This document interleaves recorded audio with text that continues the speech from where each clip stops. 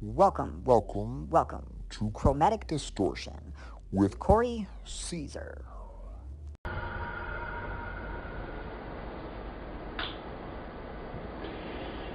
Good evening. It's a Sunday in October 22nd, 23rd, something like that. Very close to my 38th birthday. And I'm starting this tape without script or without any real organization of what I want to say. But I do feel a need to explain. Starting this off, no competition, sadistic, I'm twisted, simplistic, ambitious, malicious intentions, not leaving no witness, I'm ripping off faces of all of my victims, wielding a chainsaw, blaze all running at full speed, and trust me, they know, fear is a must to attain law, hard at the neck of the rest of the brain off, it's beautiful that in the country, especially when any others confront me, I'm feeling for blood, I'm hungry, murder this track and you're trying to hunt me, I'm in the house, the family's waiting, joining the dinner table, we've been craving, dinner we're plating, you are the course, we are the killers, and you are the corpse. Welcome back to another serial killer edition on Chromatic Distortion. This is your host, Corey Caesar. What's going on, guys? This edition, serial killer style, is going to be Charles Ng and Leonard Lake. Now, this is a very fascinating case, so I hope you enjoy it. Let's just start it right off, and we're going to take you all the way back to June 2nd, 1985. I was like 3 years old, just turning 3 years old. And we're going to go to the South City Lumberyard, which is just outside of San Francisco. And at this lumberyard, police were called because an Asian man was seen stealing a table vise. Now, this Asian man fled when one of the store clerks confronted him. When police arrived, they pulled up to this 1980 Honda Prelude, red in color. The police were approached at this time by a store clerk and another larger man with a beard. So this clerk, he pointed out to this police officer this vise, and this vise was just laying in an open trunk of that Honda. Which is kind of weird because who leaves their Honda trunk open when they go into a like an Ace Hardware type store? You know what I mean? Anyway, the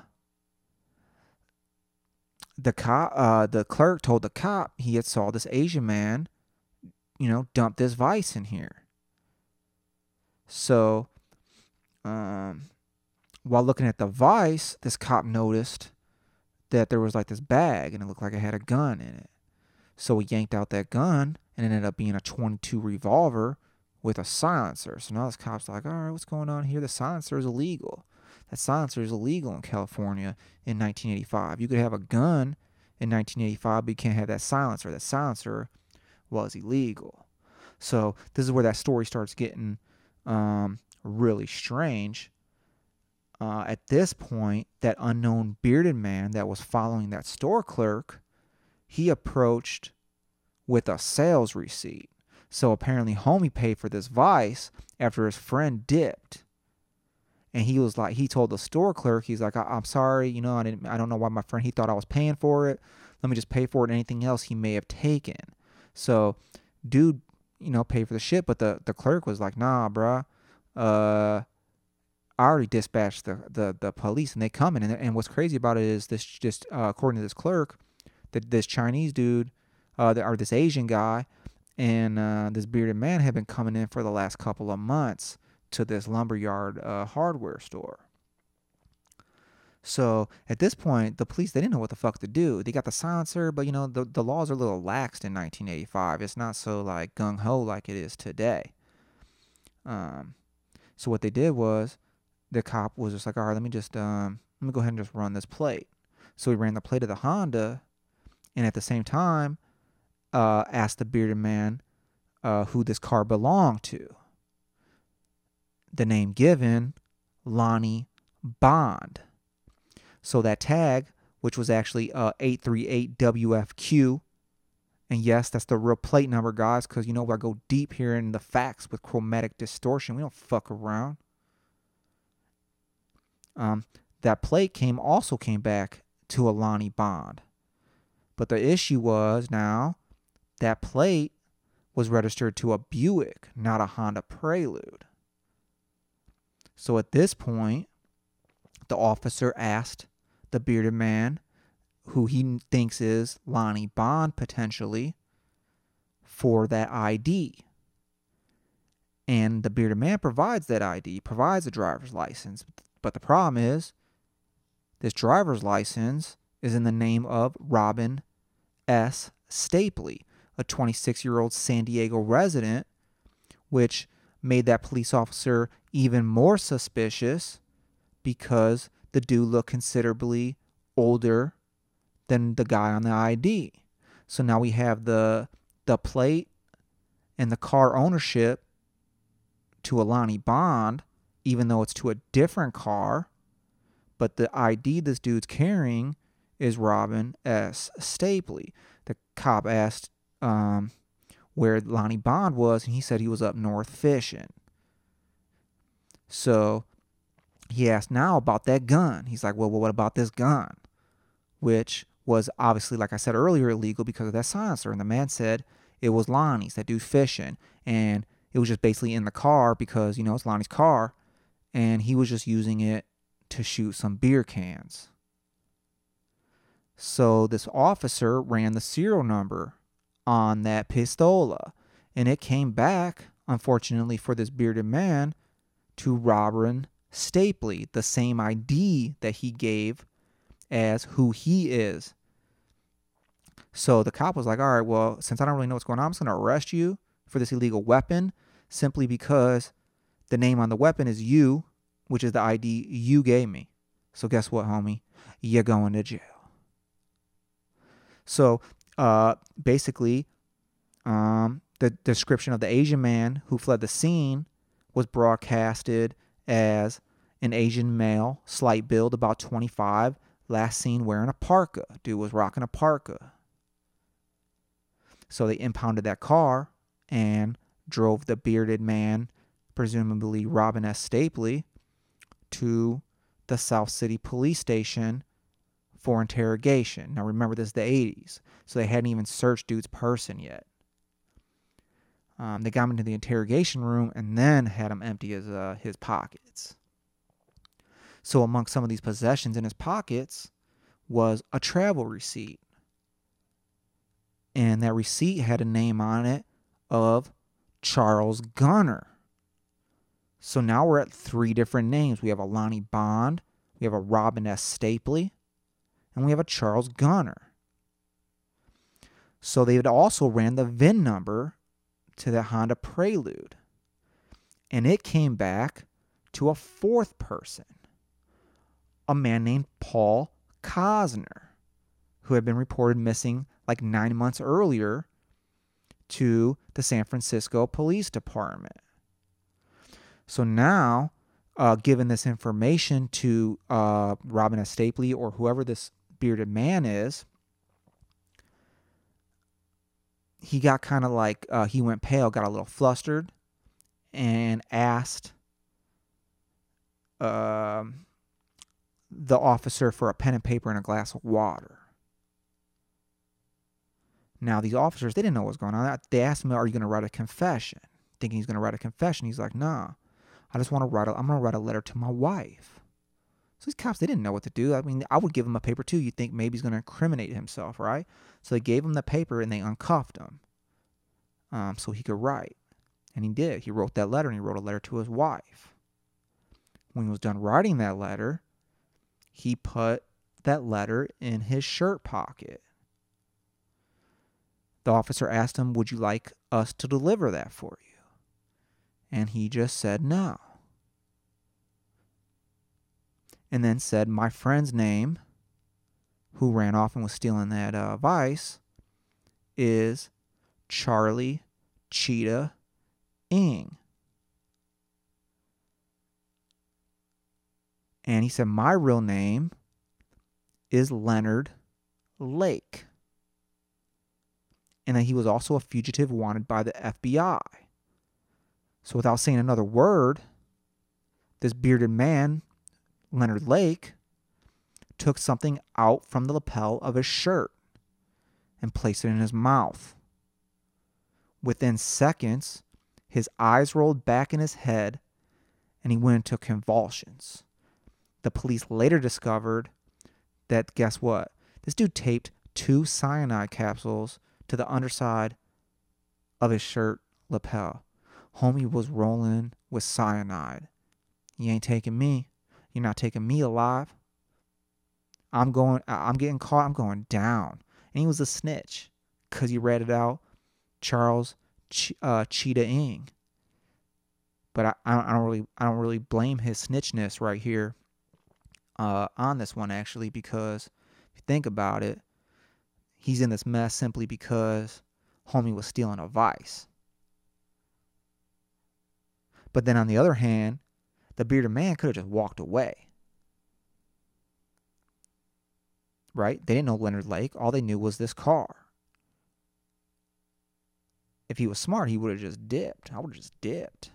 Just been like, as soon as that clerk walked up to that police officer, I'd be like, all right, out the back door, see ya. I'm going to go about my murderous ways or whatever I'm up to, because obviously up to some shit if you carrying around cyanide capsules ready to do yourself in.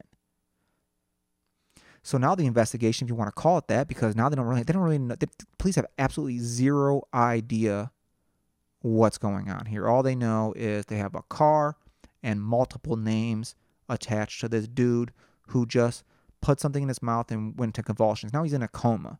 So he's in a coma at this point. They rushed him to the hospital. He's basically in a coma for like 4 or 5 days. So the investigation, like I said, shifts to the only piece of evidence they have, and that's that Honda Prelude. So at this point, they discovered blood stains on the front passenger seat and a bullet hole above it near the sun visor and 2 spent shell casings under the seat. So Paul Cosner, 39, who was the original owner of this Honda and a trader of used cars, had disappeared on November 2nd, 1984. Like a year before this, I think. Yeah. And he told his girlfriend, he was supposed to be meeting his girlfriend for dinner, and he called her up and said he might be a little bit late because he was meeting a quote-unquote weird-looking guy to show him the car he was selling, that he was advertising in the paper. And Paul Cosner was never seen again.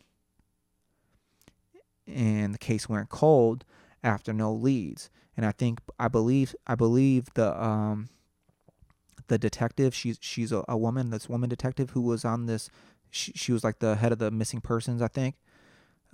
She said in a documentary that like they were getting like 400 cases a month in the San Francisco area of missing people. That's crazy.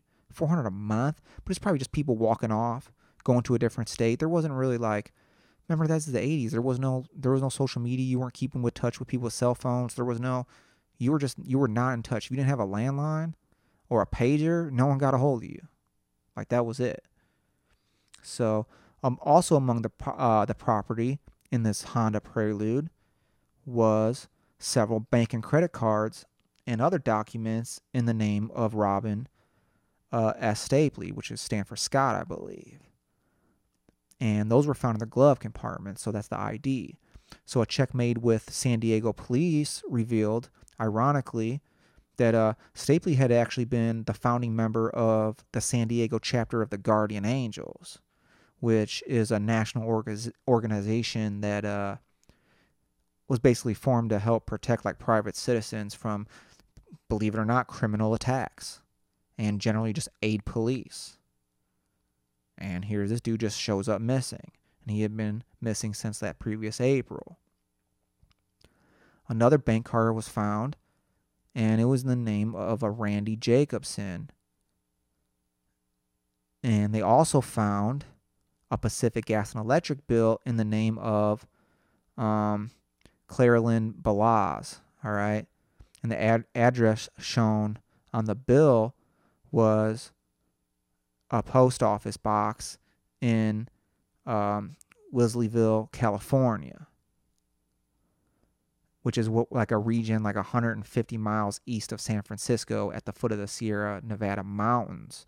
So after a check with this gas company, police discovered that Balazs was actually Lake's ex-wife and was living in San Bruno, which was just a few miles from that lumber yard where Lake was arrested for his boy stealing that vise.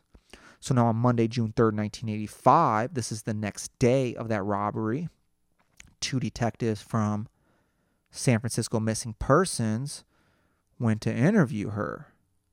When asked about the Wesleyville address, Balazs told the police that it related to like a cabin her father owned near San Andreas. Shout out to Grand Theft Auto. When the detectives asked for directions to this cabin, she explained that it was in a remote location and could only be found by someone familiar with the area. So she's throwing that little delay techniques, like, let me just delay you for a second. I don't like this chick, and I'm going to tell you more about her in a little bit. So they're like, all right, cool. How about let's go tomorrow? Then you guys can show me. We'll meet close. And I'll call ahead anyway to the police there and just let them know we're going to be in the area doing this little, search. Not a warrant search, but a voluntary search. They allow me on this property and just let you know we're going to be in your backyard. So the following day, they met his ex-wife. And weirdly enough, Lake's mother, Gloria Eberling, also showed up. And they met at like a grocery store located on Highway 88, which was just a short distance from the cabin. And apparently, homegirl and his mom, they were a little late for this meeting. They were supposed to meet at a specific time, and they didn't show up right away. So police were like, why were you late? And she explained that she actually went up to the cabin the night before, prior to meeting them, and explained that she had been looking for videos that Lake had taken of her in the nude and only wanted to save herself from some embarrassment. Like right then and there, I'm thinking, all right, you committed a crime. And that's what they told her. They're like, man, if you we can get you for obstructing justice if you took anything out of there. And she said she didn't. She didn't find nothing. There's other reports that said she just wanted to like tidy up. That's what she originally told. There's multiple conflicting stories on what she actually told the police, but we'll get into what actually happened a little bit later on in this episode. Stay tuned, bruh. So anyway, they drive to this cabin. It really wasn't that hard to find. It was only like a couple of streets, but the cabin itself was secluded, and it sat on like 2.5 acres, and it was really only accessible by like a 200-foot driveway that had a gate and a padlock. While approaching the cabin itself, they noticed like this bunker, like this concrete bunker, as they're driving up the driveway. So they arrive at this cabin, which wasn't really nothing. It wasn't nothing really fancy. It was like 2 bedrooms, a kitchen, and a bathroom. Super simple. The first thing they noticed on entering this room was a spray of reddish colored stains on the living room ceiling. Got that blood, bruh. Now, one wall was a mural of a forest scene. In the middle of the scene was a single small caliber bullet hole. So instantly right there, I see a bullet hole and I see some bloody stains. Murder scene.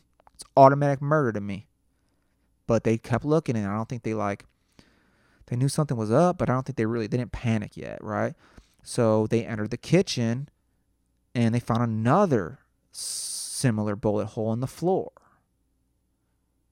The master bedroom held like a 4-post bed that had some electrical cords tied to each of its posts, and it was bolted through the floor at each corner of the bed with like some eye bolts and shit. And then above it was like this floodlight, this big 250-watt floodlight that was fastened to the wall like a little studio light shining on this bed. What the fuck you need that much light for? We fucking with the lights off. So, I mean, the police, to me, if I'm a cop and I'm looking at this, you got two options. You either got some murderers or you got some freaks.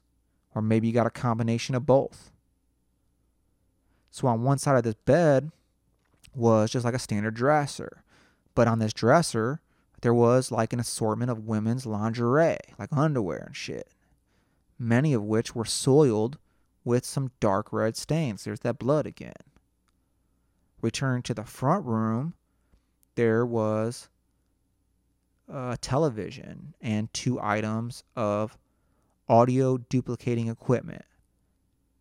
So one of these officers, remember they're the San Francisco missing persons who are here looking at this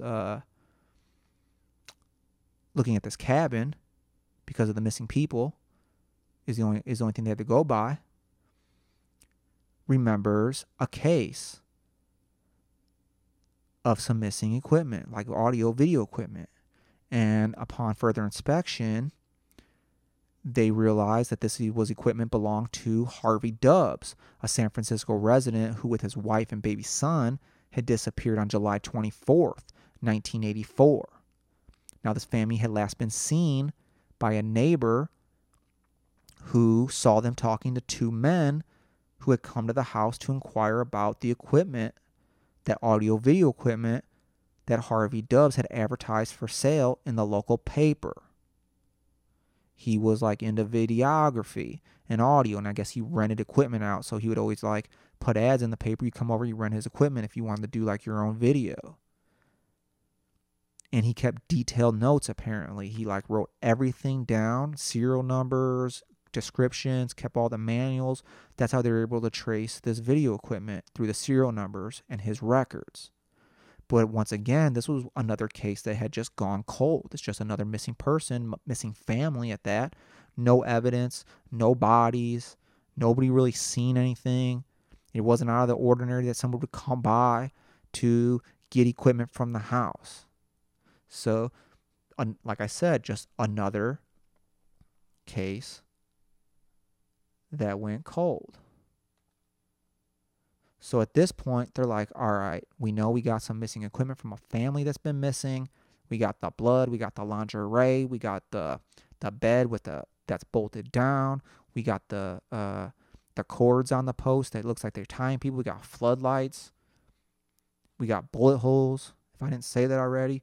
So they went to the San Andreas District Attorney instantly and spoke with Assistant DA John Martin to request a search warrant for that entire property. So instantly, they obtained a warrant from Judge Douglas Mooheny. It's a great name, Mooheny.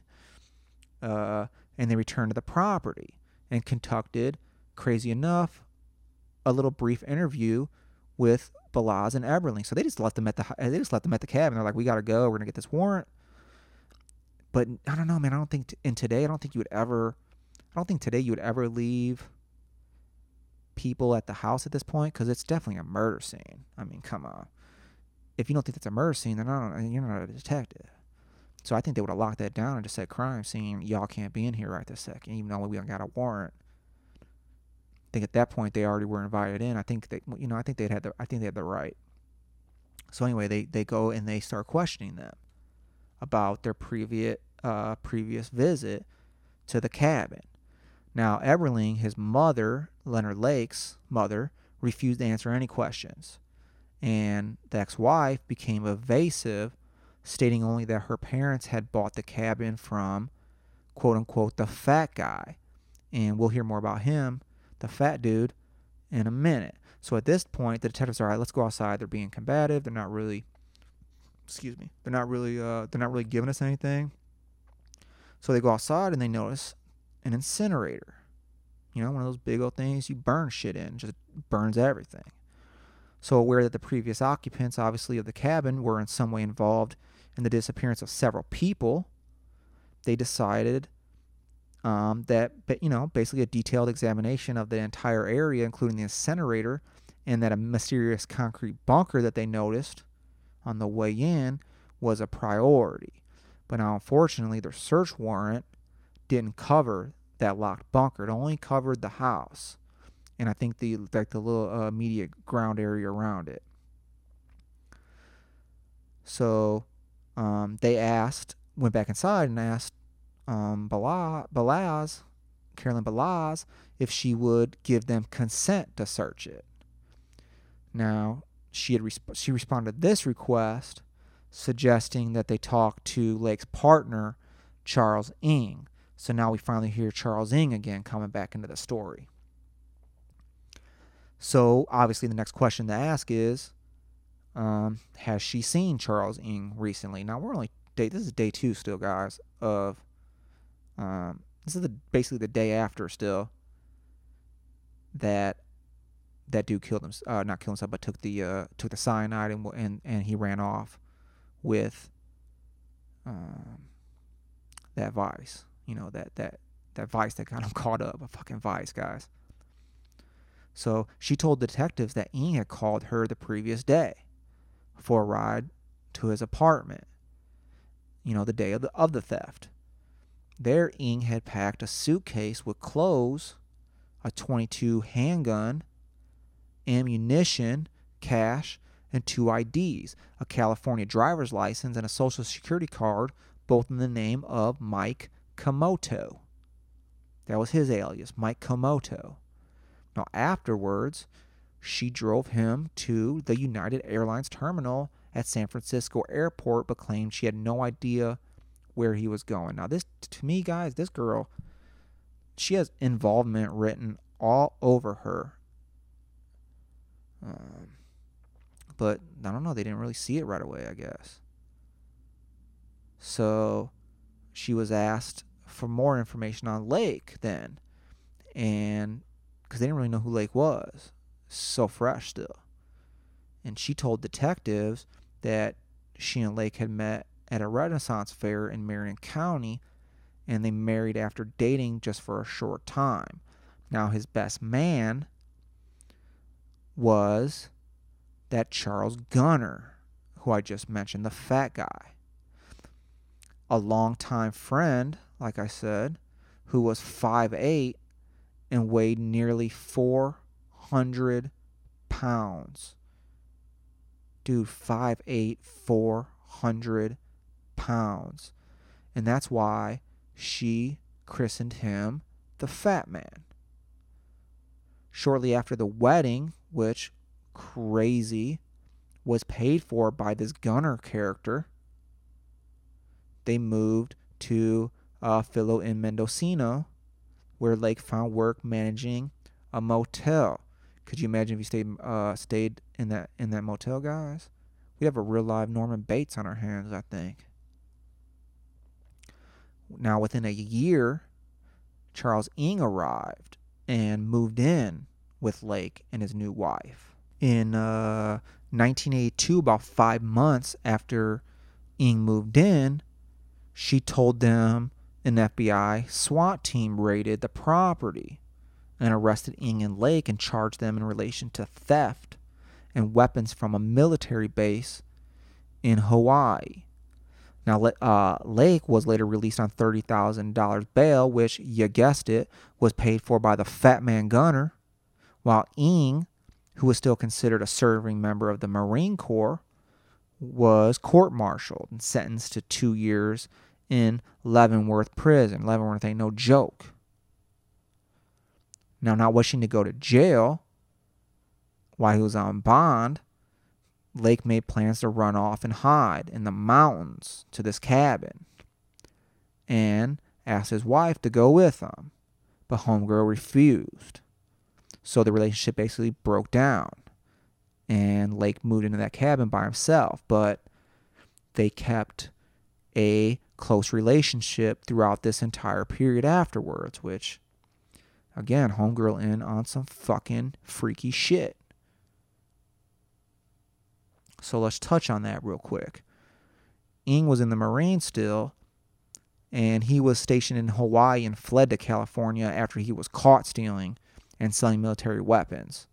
And basically, some guards, this is how the story is told, some guards got too laxed, and their story is that he just simply walked away, and then he boarded a flight to Cali. So that's why that FBI SWAT team raided where he was staying. He walked away, just walked away from his military base, flew to California through a mutual friend who Ng and Lake both knew.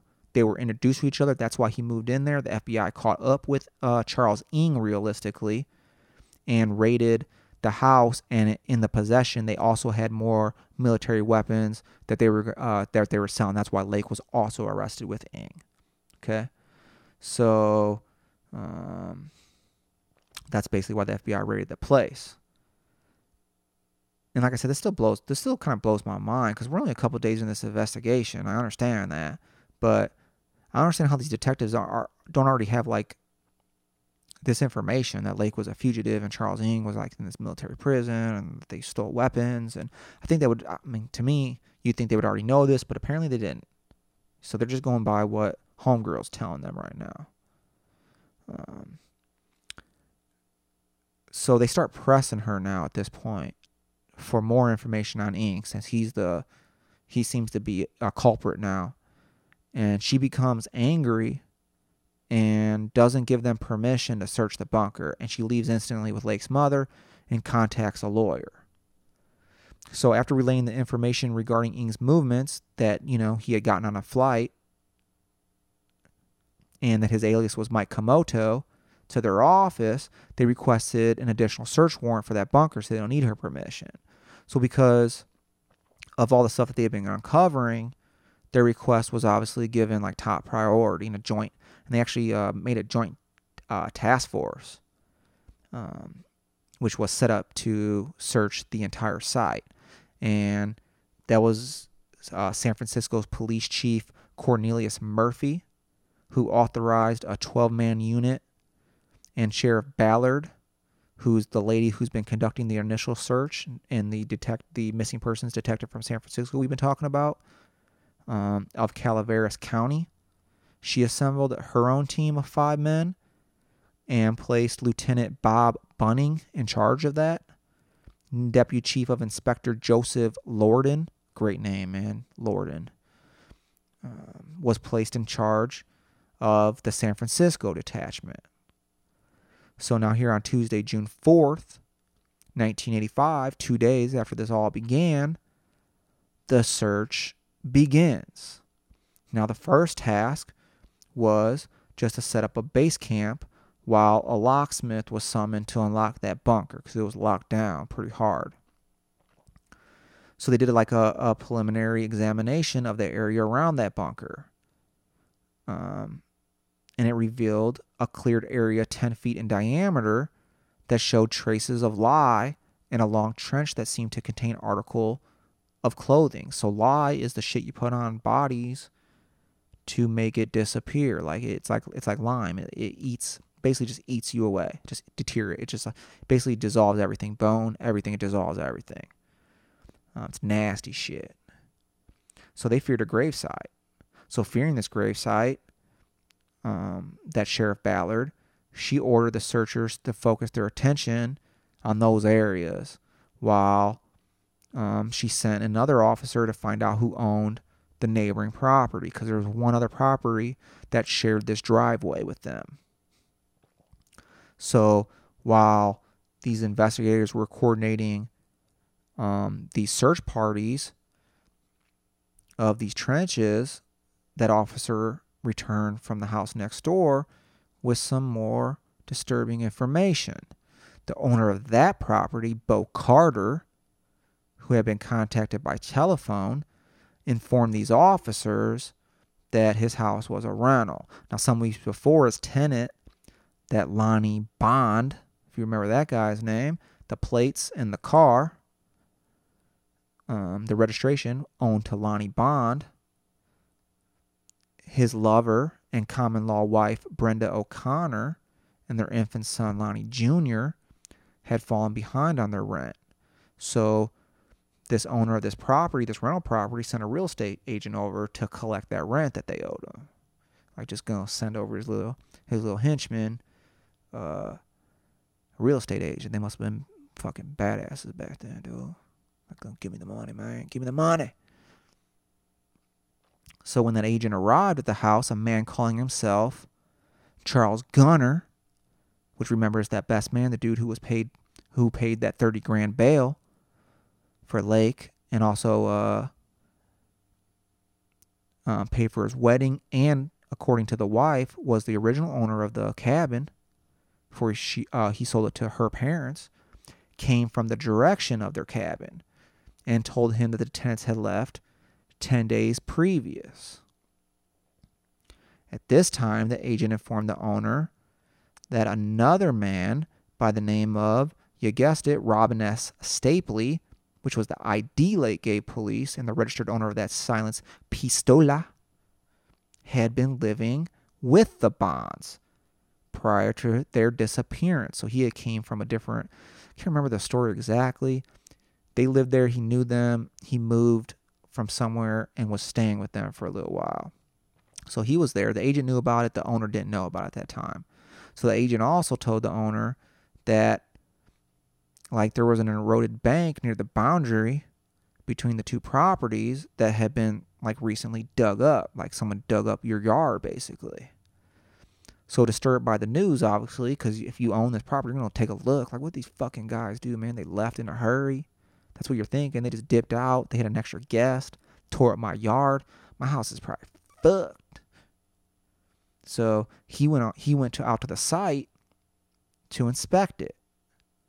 When he arrived, a man calling himself, guess what? Once again, Charlie Gunner came out and approached him and watched him as he inspected that house. Now, to me, that's fucking nuts. And he's probably lucky, because if I had to guess, you know, if homie had found something that this quote-unquote Charles Gunner didn't like, I think that Bo Carter would be buried in that one of those graves, bro. That's just my personal opinion. You lucky you didn't find nothing, dude. Count your cards, bro. So check this out. That owner, this is why I make this assertion. The owner said he didn't even worry about Gunner watching him until he saw that TV news about a man who took the cyanide following his arrest. And the news item showed the dude's picture, and guess what? He said the man on that picture was Leonard Lake, but that was the guy who came out saying I was Charlie Gunner. So Gunner dead, bro. Gunner gone. Leonard Lake already assumed homie's identity. So the following day, the bunker was opened. Now, the main room of this bunker was 20 foot by 12 foot. And it had like a little workshop area, which had a range of like hand tools and power saws hanging from like a plywood wall next to like a workbench. It's a regular workbench. So, they started looking at these tools and they noticed that there was a lot of encrusted. A lot of them were encrusted with like dried brown reddish substance, possibly blood. Now, attached to one of that workbench was a broken vise. So they probably go in there to replace the stupid broken vise. This is all this started from. Fucking shoplifting a vise. So as they inspected this room further, the detectives checked the dimensions of it and discovered that it was actually smaller than what it seemed like from the outside. And figured that there may be a hidden room that they're not seeing, right? Like, damn, hidden room, dude, in a bunker? So they soon found that the plywood tool rack was, in fact, a door leading to a smaller room. Now, inside this smaller room was just a simple double bed, a little side table, some books, and a reading lamp. And on one of these walls was this wooden plaque with the words Operation Miranda carved into it. Now, police would later learn that that name was derived from this book called The Collector by John Fowles, which was also found in the bookshelf, and it was actually Leonard Lake's favorite book as a teenager. And this book tells the story of a butterfly collector who kidnaps a beautiful woman and keeps her locked in his cellar, where the woman eventually dies. So, I mean, they found that fucking inscribing, the Miranda Project. So this room also contained military equipment, including some uniforms, some boots, a vast array of weapons, including assault rifles, shotguns, machine guns. Fuck machine guns, you need Eminem. Fuck up a machine gun real quick. On the floor, police found a work shirt and a baseball cap with the words Dennis Moving Service embroidered on them. So here's another weird piece of who the fuck's Dennis Moving Service. Now, on a bookshelf on the far wall, between some books on explosives and chemicals, they found a small window that appeared to be made of multiple panes of glass, which made them wonder if it was just like a soundproof glass so you couldn't hear nothing.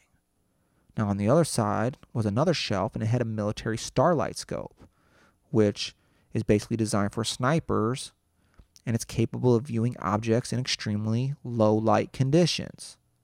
On another wall were 21 candid photographs of young girls in various stages of undress. So just 21 pictures of random girls.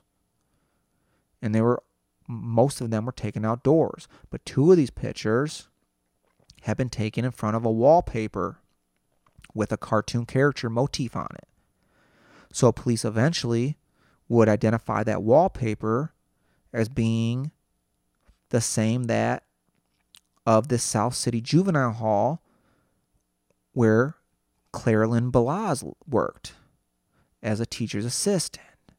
So I'm telling you guys, this girl was involved. I think, fortunately for these 21 women, later all 21 women were identified and found to be alive and well. So none of them have been abducted yet to be in this cellar. But I think that was their plan. And I think she was involved, because why did they have the pictures? She had to take them. So after checking these measurements again, they found that there was like another discrepancy. They're like, it's still too small. It's still too small compared to the outside. There's possibly a third room behind the small window. So they informed the lead, that Sheriff Ballard woman, but she refused these searchers permission to continue until the forensic technicians had collected evidence from those first 2 rooms, which makes sense. She wanted to get all the evidence first. She's like, we got a lot here right now. Let's collect all this. Let's get fingerprints. Let's do all that shit. And the first find by those technicians was a single adult fingerprint taken from the bookshelf window. Later, they found another print on and around the same window, which were retained until the fingerprint records of Lake and Ings and missing person files could be obtained for some comparisons. And later on, they were positively identified to belong to Charles Ng and Leonard Lake. Now, as the technicians continued their analysis, searchers outside who were doing their thing uncovered 2 bones, the first bones found, beside the driveway. But they weren't real sure if they could ascertain if they were human or not.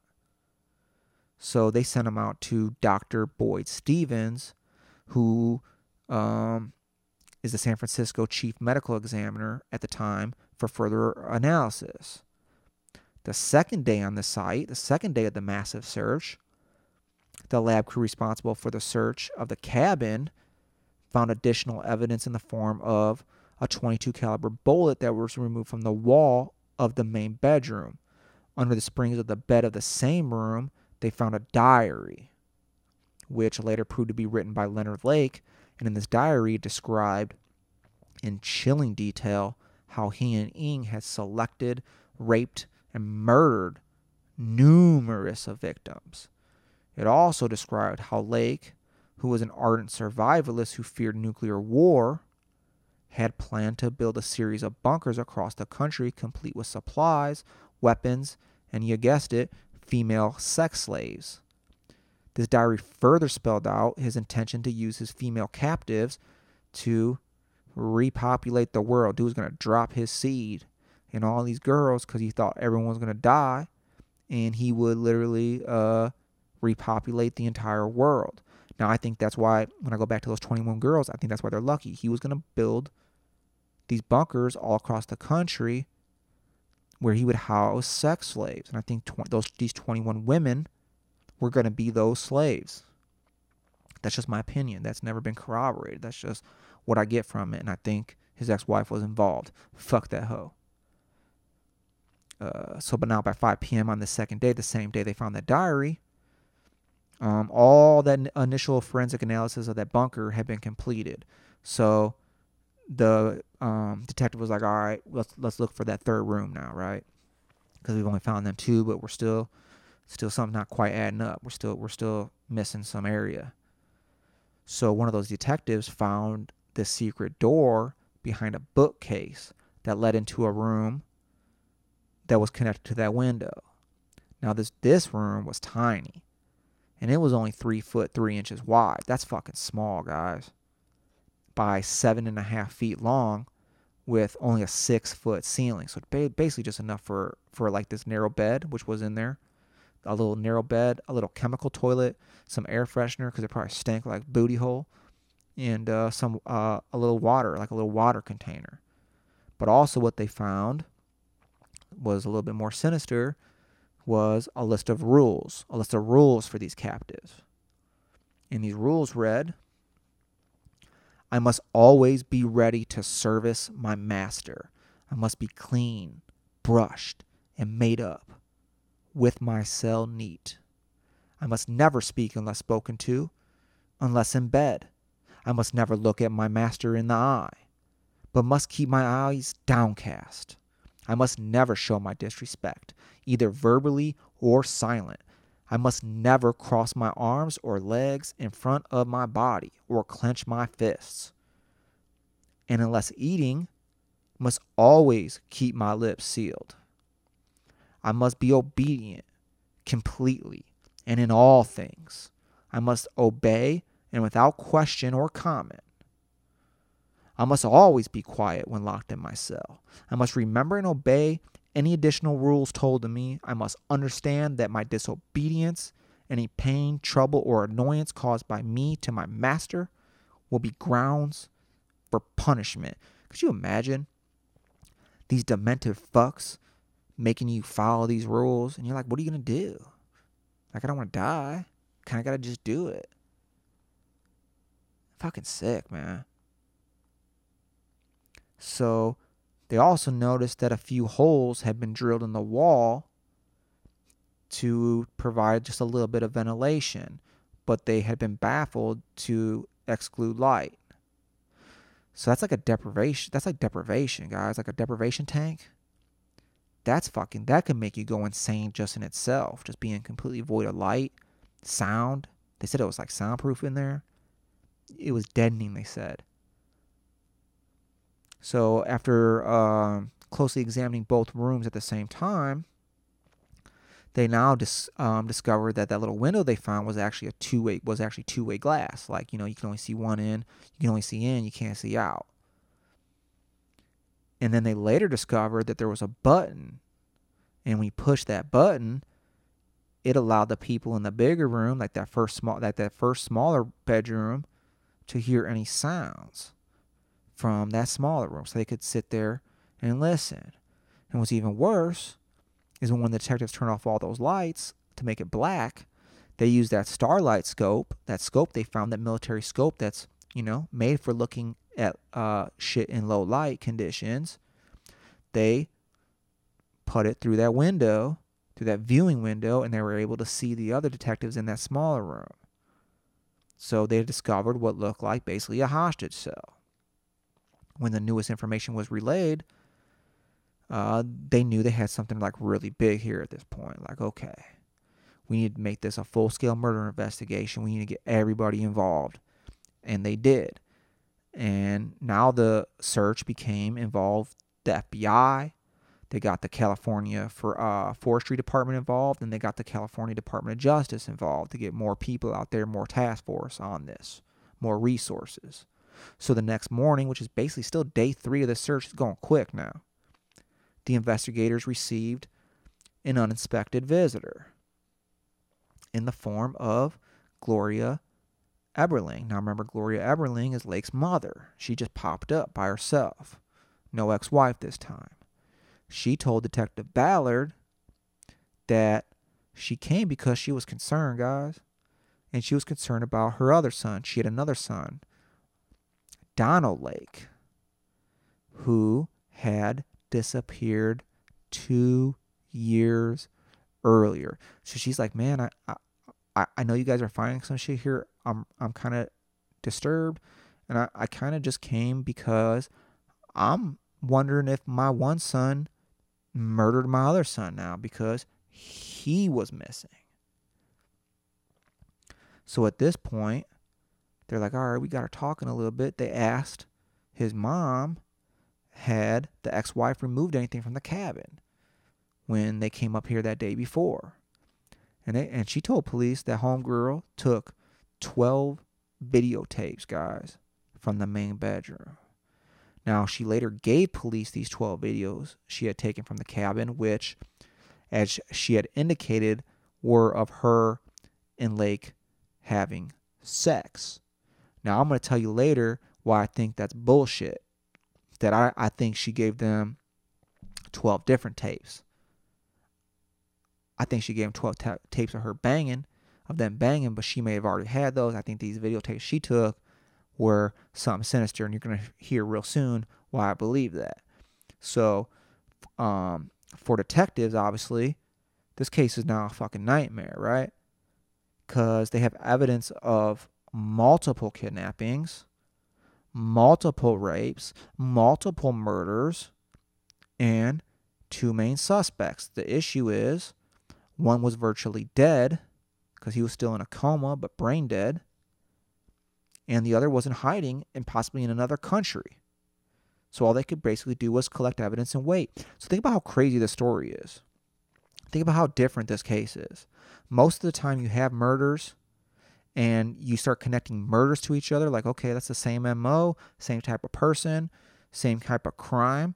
And then there's some kind of panic with serial killers. Like, then all of a sudden they become known. It's like, okay, we're chasing this. And you can get, then maybe they're going to leave evidence here. And then maybe they leave a little bit of evidence there. And you start getting profiles. And people start becoming aware. Nobody knew nothing was going on here. They're working backwards. They're working backwards from no crime besides a shoplifting, to a person, to a name, to a car, to a bill, to a cabin, to bones, to blood, to craziness. So you're trying to piece all this shit together, and you got nothing really to work from. You don't even know who's buried in these bodies yet. You don't know dick. So that's a weird case. That's a hard case to even figure out what the fuck's going on, I think. So the FBI, meanwhile, the FBI had determined that Charles Ng, when homegirl took him to United Airlines, if you remember, he took a flight from San Francisco to our little area, Chi-Town, Chicago, right? But they were unable to ascertain where he had gone from there. So after a check of his background, they ran a background on him, obviously. That's the FBI. They found that he had come from Hong Kong, and he had sisters in Toronto and Calgary, an uncle in Yorkshire, England, and former Marine friends in Hawaii. So they were aware that with sufficient funds and several days lead at this point, he could realistically be in any of 4 locations. So to assist in the search, dude, they went deep, guys. They contacted Interpol, and they called up Sherlock Holmes and Watson up at Scotland Yard and distributed Ng's description worldwide. This became a worldwide manhunt. Now, they believe since he came to Chicago that he most likely went up to see one of his relatives, his sisters, in Canada. So they focused their main search for him in Canada, but basically weren't coming up with anything. So now a day later, we're back searching at this property. That Dr. Stevens, who had collected those first 2 bones to see if these were actually human bones or not, he arrived on site and informed those detectives that those bones were in fact human, definitely human. So shortly after he arrived, now they started finding all kinds of shit, because now they were like, okay, we can dig harder. They had some cadaver dogs come in. They were having trouble finding stuff, so they actually brought in the big machinery and started just digging up earth and then sifting through it.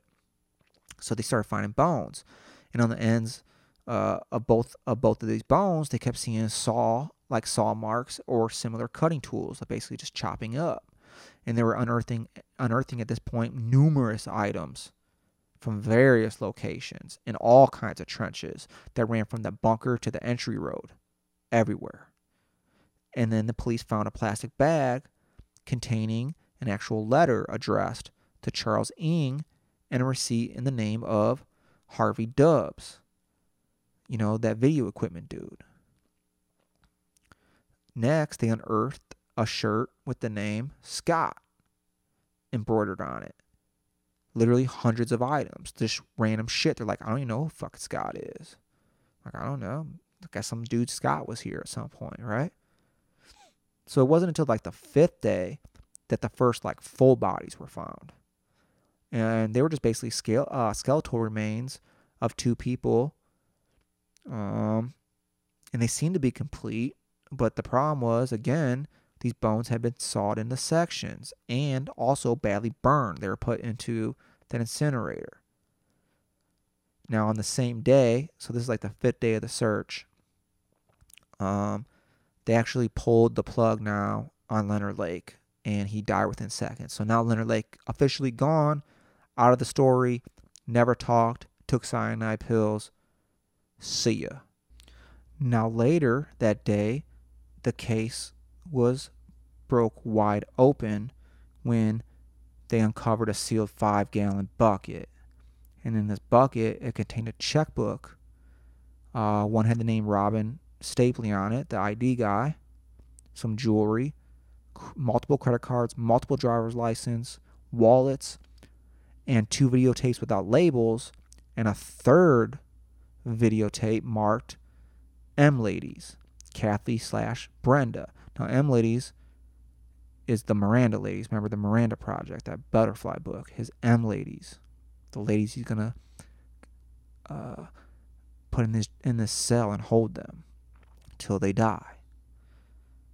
Now, the first 2 videos were viewed, and the first one basically just showed Lake and his ex-wife at a Thanksgiving dinner. But on the second one, Lake had been filmed discussing his greatest fantasy, which was kidnapping a woman and enslaving her. It was basically like a podcast, and we're going to listen to this video here in a second. It's about 6 minutes is what they released, about all I could find.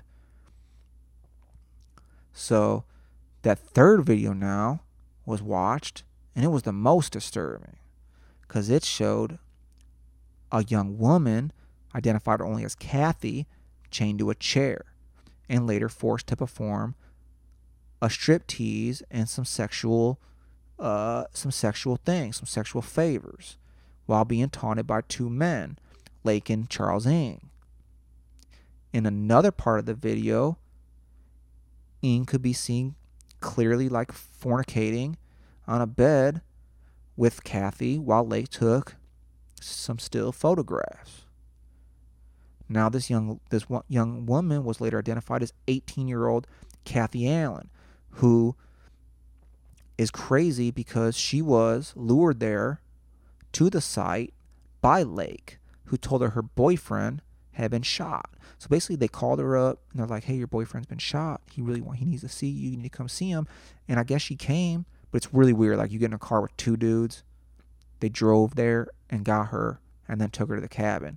But it makes sense only because the police later found out that her boyfriend that they killed, so they basically he was a known drug dealer named Michael Sean Carroll, and he was Ing's cellmate in Leavenworth. So when Ing went to jail, he met this dude who talked about this Kathy Allen chick who Ing relayed to Leonard Lake, and Leonard Lake was like, ooh, I like this girl. I want her to be one of my M ladies. So they went and found Charles Ing's friend from jail, murdered dude, and then called up his girlfriend and was like, he's been shot because he's a drug dealer. So that's probably, she's like, okay, that makes sense. He may have got shot. And he wants to see you. So she's like, okay. And that was her life-changing mistake. Obviously. That sucks. That's horrible. So, like I said, they basically killed him because Lake wanted her as one of his M ladies. So, this also on the same tape, because remember there's two ladies named on it, and it included footage of another young woman named Brenda, which showed her begging for information regarding her infant baby. In answer, Lake tells her, your baby is sound asleep, like a rock. Eventually, when the constant barrage of taunts and threats breaks her resolve, Brenda agrees to basically just cooperate. She's like, I don't really have much choice, do I? I'll just do what you want. So later in the tapes, she could be seen doing some things, mostly taking a shower with both these dudes. Now, the second victim, this lady, this Brenda that we just talked about, she was actually 19-year-old Brenda O'Connor, remember, Lake's next-door neighbor. And police believe that her common-law husband, Lonnie Bond, the car owner, and their baby, little Lonnie Jr., were murdered by Lake and Ink prior to this tape being made. Now, he could be, he basically told her when she was asking about her baby, Lake was like, your baby's sound asleep like a rock. So, literally like a rock, which is crazy because you'll hear in this video, originally he was telling her that he was going to give her baby away to someone down south just a little bit. She's like, you can't do that, that's my baby. And you're going to hear that. It's disturbing as fuck. But he basically was just, the story goes that he just didn't like her. He didn't like her at all, and he was telling her that, I just don't like you. And apparently he didn't like her because she left their gate open when they would leave the compound. Remember, they shared that gate. They shared that 200-foot driveway with the gate and lock. And Leonard Lake wanted that shit locked at all times because he's a fucking murderer and a pervert. And that's what happens. So we're almost done here with this search now. So as the search progressed, they uncovered more partial skulls and another plastic bucket containing personal items and another complete, even though burned, body. And within minutes, so now they're just uncovering shit like crazy. They find 4 more bodies, including that of a child. 2 were female and the other was a black male. Now, a short time later, another plastic container and a long 12-inch diameter metal tube was unearthed. Now, inside this container, police found 1,863 silver dollars, guys. So that was like their prepper money. Like I got silver, 1,863 of these fucking dollars, guys. And more wallets and credit cards. Just more wallets, more credit cards. Now, the tube contained a Colt AR-15 semi-automatic rifle. They found another mound of freshly dug earth some distance from the cabin where 2 more bodies were uncovered. and both had been killed by a single small caliber bullet to the head. And then even eventually, after this 5th day, they were done. Dude, that's how serious they were about this search, guys. They were done with this cabin, dude. They completely demolished that cabin. I mean, not that cabin, that bunker. I apologize. They demolished that bunker to search for more bodies, because all these trenches were like coming from this bunker. So now, as the search wore down, they were able to identify the bodies of 7 men, 3 women, 2 baby boys, and a staggering 45 pounds of little ass small bone fragments, guys, along with numerous amounts of property belonging to all the deceased. So in all, the police found evidence that realistically suggested that more than likely 25 people who had previously been reported missing had been murdered in and around this compound. But the fact was that most of these bodies had been cut up, burnt, and scattered around this site, this 2.5 acres, so it made identification almost impossible. So eventually, they were able to identify literally only 12 people in this site, and they entered an arrest warrant for one Charles Cheetah Ng for these 12 murders, and a worldwide manhunt ensued. Now, the victims would be identified as, I'm going to give their names, Kathy Allen, her boyfriend Michael Carroll, Robin Scott Stapley, Randy Johnson, Charles the Fat Man Gunner, Lake's best man, Donald Lake, Leonard's brother, Paul Cosner, the owner of the Honda, Brenda O'Connor, Lonnie Bond Sr., Lonnie Bond Jr., Lake's next door neighbors, and Harvey Dubs, Deborah Dubs, and Sean Dubs, the Dubs family, who had been abducted and killed by Ng and Lake for that equipment, that audio and video equipment. So now they got 12 bodies, 12 murders for sure. They going after Charles Cheetah Ng. And I'm going to leave you guys out. This is part 1. We're going to do this in 2 parts. So this first part was just the search, and now we're on to the manhunt and on to the crazy criminal proceedings that follow. So hope you enjoyed this part 1. I'm going to leave you with this 6 minutes of tape, and I hope you come back for part 2. All right, guys, remember, always, like always, be good to each other. Catch you on the flip side. You have just witnessed the lyrical stylistics of Chromatic Distortion.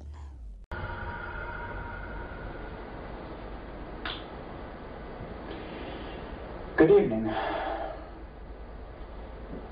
It's a Sunday in October, 22nd, 23rd, something like that.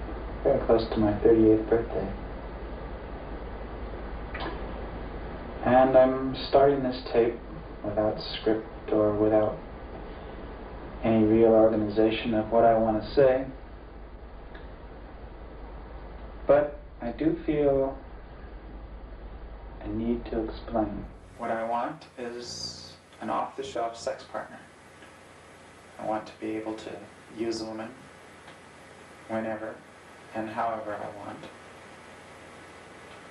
And when I'm tired or bored or not interested, I simply want to put her away, lock her up in a little room, get her out of my sight, out of my life. Slave, there's no way around it. Primarily a sexual slave, but nonetheless a physical slave as well. And I believe that if I can construct a holding cell, a place where I can put such a woman, a facility that is so stark and so empty, so cold, so quiet, so totally removed from the world, that I can quickly condition a young woman to cooperate with me fully. If you go along with this, cooperate with this, we'll be as nice as we can to you within the limits of keeping you prisoner. If you don't go along with this, we'll probably take you into the bed, tie you down, rape you, shoot you, and bury you. So, my lady, time's up. Make your choice. But I want to be available. That's all we wanted to hear. While you're here, we'll keep you busy. You'll wash for us, you'll clean for us, cook for us, you'll cook for us. That's your choice in a nutshell. It's not much of a choice. Unless you've got a death wish. No, I don't check for it. If it ever arises again, if there's any circumstance whatsoever that leads me to think that you're even attempting to make noise, it's immaterial as to whether I hear you or anyone else hears you. You will be whipped very severely. And tell me you understand. I understand. I'm having a little war within myself between what I want to do and what we might call is the decent thing to do. And for the moment, the decent thing to do is winning. So, rest. Okay, I just want you to know that I'm giving this stuff to you under protest. Not that you care, mind you. You let us know? Probably not. Why are you doing this? Because we hate you. Yeah. Your baby is going to be taken away. Excuse me. I'm going let to me be breathe. taken away. There's a family down in Fresno that doesn't have a baby. You're not taking my baby. And the baby's dead, right? I mean, they got one now. That's my baby. Brenda, you have a... Her baby is sound asleep, like a rock. We don't like you. Would I like me to put it in writing? It's done. Just stick it whatever we tell you. Your way. Don't cut this bra. Nothing is yours now. You're totally ours. Like it's so hard. You're like sick. Supper.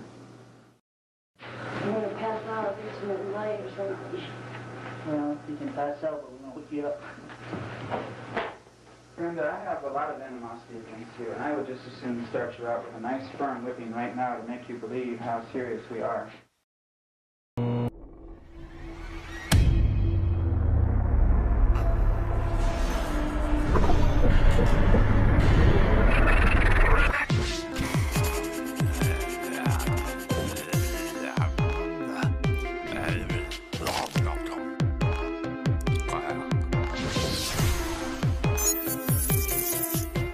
Starting this off, no competition, sadistic, I'm twisted, simplistic, ambitious, malicious intentions, not leaving no witness, I'm ripping off faces of all of my victims, wielding a chainsaw, blaze all running at full speed, and trust me, they know, fear is a must to attain law, hard as the neck of the rest of the brain off, it's beautiful out in the country, especially when any others confront me, I'm feeling for blood, I'm hungry, murder this track and you're trying to hunt me, I'm in the house, the family's waiting, joining the dinner table, we've been craving, dinner we're plating, you are the course, we are the killers, and you are the corpse. Say my name 5 times in the dark, but you better never turn around. I'm the man with the hook for a hand, Kenny man, yeah, I'm about to burn it down. Footsteps in the dark when you heard a sound.